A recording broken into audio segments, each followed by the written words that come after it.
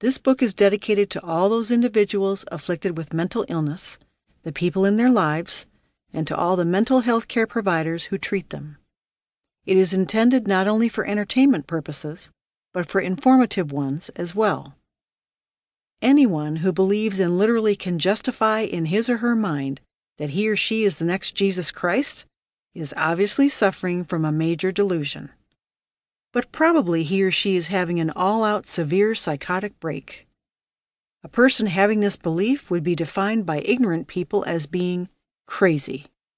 But I want to stress that I do not believe it is appropriate to place labels on the mentally ill and bring undue judgment upon them. They are people, too. They are people who have had to endure intense scrutiny over having such an illness that is in no way their fault. That was me. I was the one who believed that I was, what my voices called, the second coming of Christ. I thought I was all-powerful. I assumed I had psychic and telekinetic powers. My delusional state was even so extreme that I believed I had the authority to end the world at any time using my own commands and the power I believed I shared with the Almighty God. I have schizoaffective disorder, a combination of schizophrenia and bipolar disorder, making it both a thought disorder and a mood disorder. I reasoned in my mind that I was really the new Christ. I was 100% positive of this after I rationalized all the data, and I was sure that if I denied this identity, that God Himself would strike me dead and send me to hell for all of eternity. So I chose to believe it, even though it was almost impossible for me or anyone else to comprehend. The world was merciless to my well-thought-out conceptualizations of the many and varied delusions that I was affected by. The hallucinations I was also suffering from only caused me to perceive more validity in my delusions. Despite my persuasive efforts to convince everyone that what I thought was utterly true, they all had other beliefs about what was really going on in my complicated world. I knew that I had to do something. I had to make some sort of move to escape my personal pain. I concluded that all I could do was embrace my true identity. I couldn't see any other options. I knew that I didn't want to die and go to hell. I had to accept the fact that God was in control, not me. But it was very difficult to understand how and why God would make me the second coming of Christ.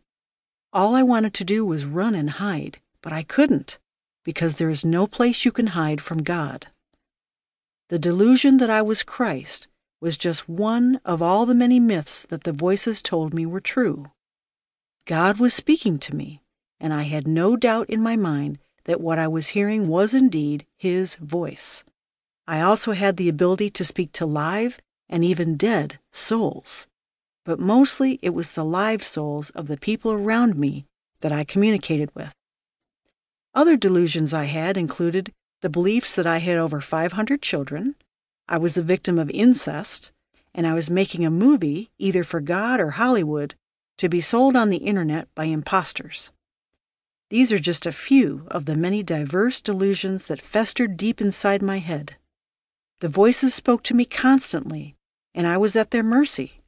I was so confused and messed up that I felt I had no other choice but to listen intently to the voices. I came to believe every word they spoke to me. I felt like I was nothing more than a victim of God's voice.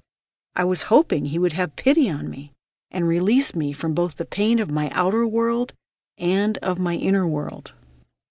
I was a dedicated Christian growing up, but now God was telling me that Jesus Christ was just a beggar they hung on a cross.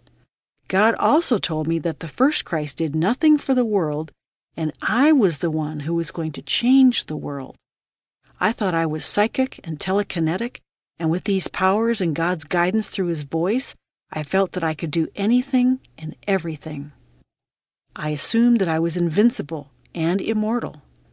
I concluded, after much justification to myself, that I must surely be God's main servant, the new Christ.